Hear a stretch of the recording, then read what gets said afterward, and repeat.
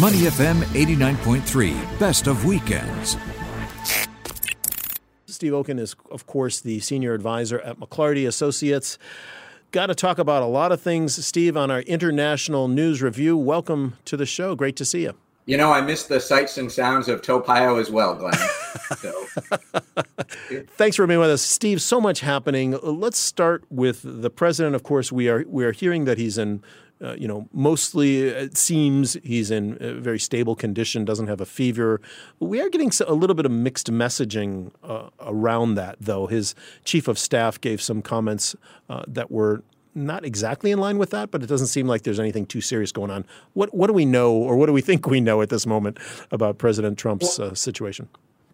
Well, that's the issue. We don't really know anything. And there is a real lack of transparency. And look, in the past, presidents do not like to show any sign of weakness at all. They want to inspire strength, both for voters, and you could also argue that when they're ill, they don't want, our adversaries overseas to know either.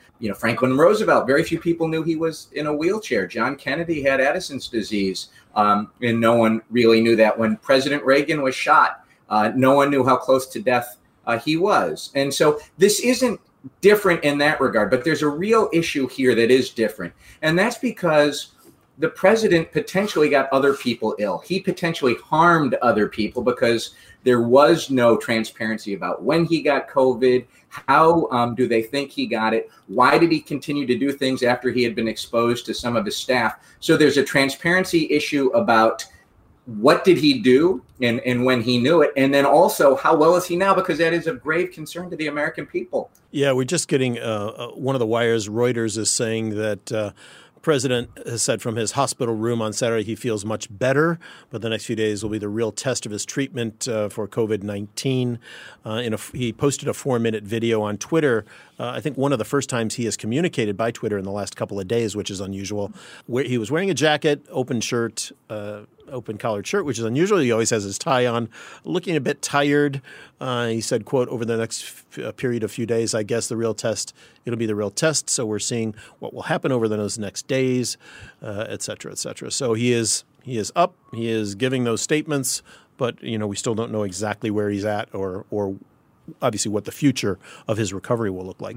And that's going to have a huge impact on how the U.S. is governed. It's going to have a huge impact on the campaign. What does this mean going to the election? And so, this, again, looking at a 4-minute video, which I watched just, before we started talking, right. You can't tell. I mean, is he ill? Is he okay? Is he recovering? And, we want to know more.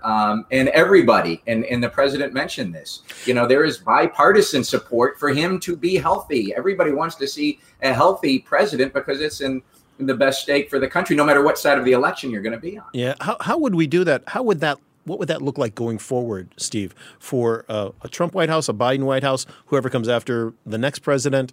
How do we get back to that place of transparency when, frankly, whoever is holding the strings of information in the White House can decide how much information they give? Should there be some sort of a mandate? I won't say a law, but something written down that says this is the prescribed procedure if a president takes ill.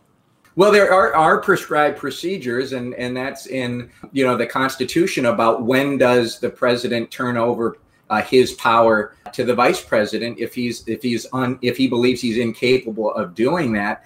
The president did not do that now, so he is in charge of the executive branch of the United States. It's been used in the past when I think it was George W. Bush, had a colonoscopy and went under for an hour. When that time he was under.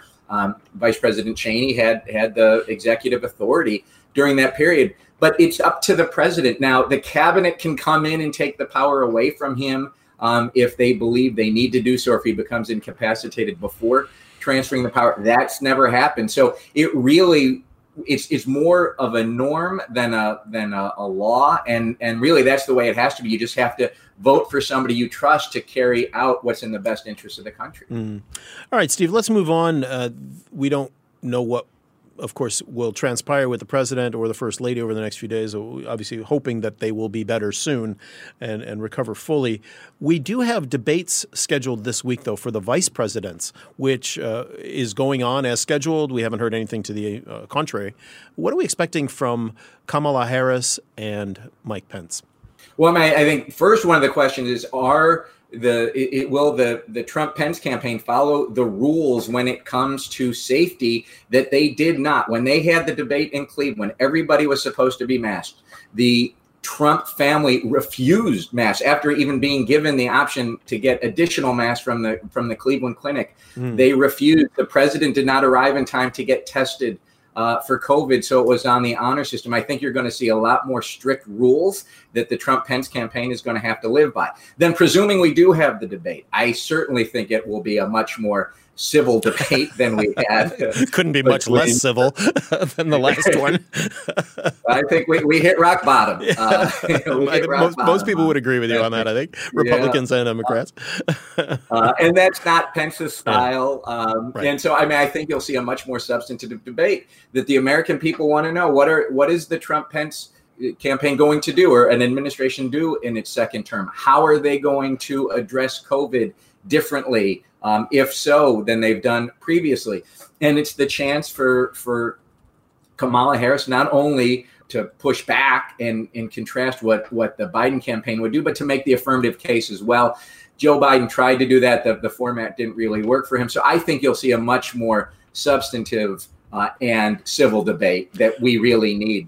Steve, would we expect Harris to pound or push hard on the COVID-19 response of the Trump administration, or would we expect her to move forward and put out more proposals, more substantive policy ideas that she and Biden would bring to a White House? What do you think? What do you think they'll do, or both? It's a little bit of both. I think clearly this is the chance for Kamala Harris to make the case that Mike Pence, who's the chair of the coronavirus task force, the country is no better off today and potentially worse off today than it was even a few months ago. Why is that? What has he done? Why hasn't he taken the steps to favor a national mandate to the extent the president can on masks? The Trump administration could have required masks on airplanes. They could require masks in federal buildings. They may not be able to order a governor to do certain things, but they could have done a lot more. And I think I expect her to see her be very tough on why they didn't make those decisions. But it's also to show the American people, this is what we would do. This is the models we would follow. This is the principles we would put forward. Because unless you address COVID, you are not going to fix any other problems the United States has right now. So it's going to be both. Early on, of course, Vice President Trump was in charge of the coronavirus response, and then he was taken off that as his, out of his portfolio, if I can put it that way. Would you expect that to be something that Kamala Harris would bring up? Is that important that he was sidelined from that job? I don't know if sidelined is the right word. That might be a little bit leading, but is that an appropriate topic to come up in this debate, do you think? Well, I don't know if he's still technically the chair of the debate, but of the task force, but clearly he was front and center.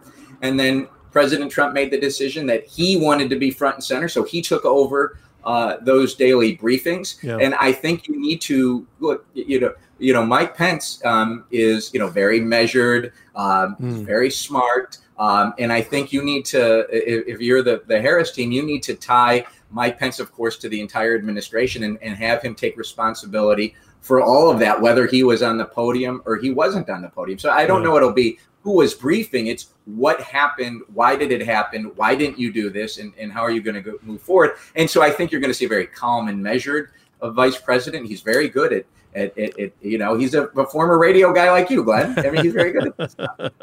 Well, thanks for that. All right, let's move on to the 30th anniversary of official relations between Singapore and Beijing. Big moment. It was celebrated yesterday. It was the actual anniversary. Messages going back and forth between the Chinese government and the Singapore government of congratulations and that sort of thing. This comes amid the backdrop of of Mike Pompeo, the Secretary of State, traveling to Asia this week. He will not be coming to Singapore or to China, but he will be coming to other countries in the region to reaffirm the U.S. Relationship and dedication to what they're calling the Indo-Pacific. How does the Singapore-Beijing relationship look to you right now? What is the importance of that against the backdrop of the U.S. in the neighborhood? Well, I was fortunate enough to be at the 20th anniversary celebration of the Singapore-China normalization of relationships, which Lee Kuan Yew spoke at. I can't remember if he said that there, but Lee Kuan Yew famously quoted an African proverb as saying, when elephants fight, the grass gets trampled. And when the U.S. and China are fighting, it almost doesn't matter what the smaller countries do, because they're going to get trampled over. And that's what's really, the balancing act that Singapore needs to play out. And as, Prime Minister Lee said, the only way a country like Singapore can really, have its interests looked after is through the multilateral system where everybody comes together. All interests are looked at, not just U.S., China. And that's why this election is so important for Singapore, because Trump has a unilateral foreign policy. Biden has said he will have a multilateral foreign policy. And so the 30th anniversary of Singapore-China relations, again, like the 20th, it's in part of how the U.S. and China get along, and whether the multilateral framework is working or not. Singapore has always had a very interesting dynamic between the U.S. and China. Of course, the U.S. has a naval base here. About 200-300 American Navy personnel are based here. It's a resupply depot for the U.S. Navy. A lot of ships call here. But obviously, they also allow the Chinese ships to come, and there's great bilateral relations. How has Singapore done in managing that relationship between the two superpowers that are always kind of jostling for control in this part of the world, or at least influence? Pointing all those out, Singapore has done as well as anybody could do so, having very good relations both with the United States and with China. As you mentioned, all those strong relationships between the U.S. and Singapore, and you look at all the investment between Singapore and China, all the business that happens from Singapore to China, and now more and more Chinese companies looking to use Singapore as a hub, especially the Alibabas and of the world. So it's really remarkable that Singapore has been able to maintain very strong relationships with both governments, and I think they're going to continue to be able to do that. Doing so in a way where the U.S. is in a multilateral framework becomes much easier and better for them. Singapore will be in the RCEP, the Regional Comprehensive Economic Partnership Agreement with China. But if the U.S. were in the Trans-Pacific Partnership, then Singapore would be in two different multilateral trade agreements, one anchored by the U.S., one anchored by China. And that's what would really be helpful for Singapore, is to have the U.S. to take that multilateral approach again. Yeah, we'll see if that would happen in the next administration, whoever is president. That would be interesting to see. That's all we have time to say about that. And finally, Steve, many of us who are Americans living in Singapore this week, a story in the Straits Times, you were quoted, Tina Dato was quoted, the head of Republicans abroad here, about the ability to vote and to send our ballots back through the mail, through the embassy. That's always a useful thing for many people versus having to send it through the traditional mail or pay to have it go through an express service. Tell us a little bit about that article and what you see as overseas folks gearing up to do their vote. I believe you've mentioned this statistic before, 3 million Americans of voting age live overseas around the world. And traditionally, they have voted in very small numbers, have they not? Oh, pathetic numbers. I mean, of that 3 million, I think the estimation last time is that turnout of expats was 7%. So roughly 210,000 voted last time. Yeah. Globally of that 3 million. And it is going to, I will guarantee you that number is going to be way higher by multiples. This is the fifth presidential election I've seen from Singapore. I've never seen interest like this, where people want to have their say in who the next president is going to be. And there's so much information going out there now from the U.S. community, from the AmCham, from the American Club, from the American Association, nonpartisan groups, like Vote From Abroad is getting all of that information out there. You can, instead of having to mail it back, if your state requires you to mail your absentee ballot back, you can go to the embassy and you physically drop off your ballot, and then it'll get sent to the U.S. for you. So there has never been more interest. The most interest I saw, was in 2008 when President Obama ran for that first time. But the interest now is even greater than that. Yeah, multiple elections that myself and my wife have been overseas.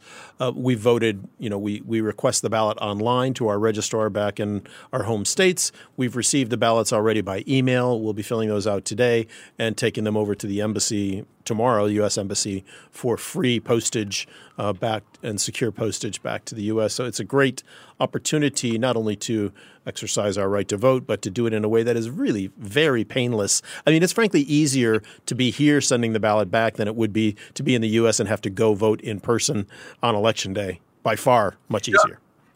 And that's, what people are worried about a little bit, though, is with the slowdown in the U.S. mail, is it going to get there in time? So people are really getting their ballots in much earlier than before. And, there's never been a starker contrast between, two candidates about what their view is of the U.S. role overseas, how the U.S. should be engaging with different countries. And I think for expats here, whichever side you're on, you're going to have a real incentive to vote, because it is such a difference between the two candidates. And I think that's what's going to drive turnout so high this year. At least I hope so, because everybody should be exercising their right to vote. Steve Okun, Senior Advisor, McLarty Associates. As always, thanks for helping us out on our international news and review today. Appreciate it. Thank you so much, GVZ. To listen to more great interviews, download our podcasts at moneyfm893.sg or download the SPH radio app available on Google Play or the App Store.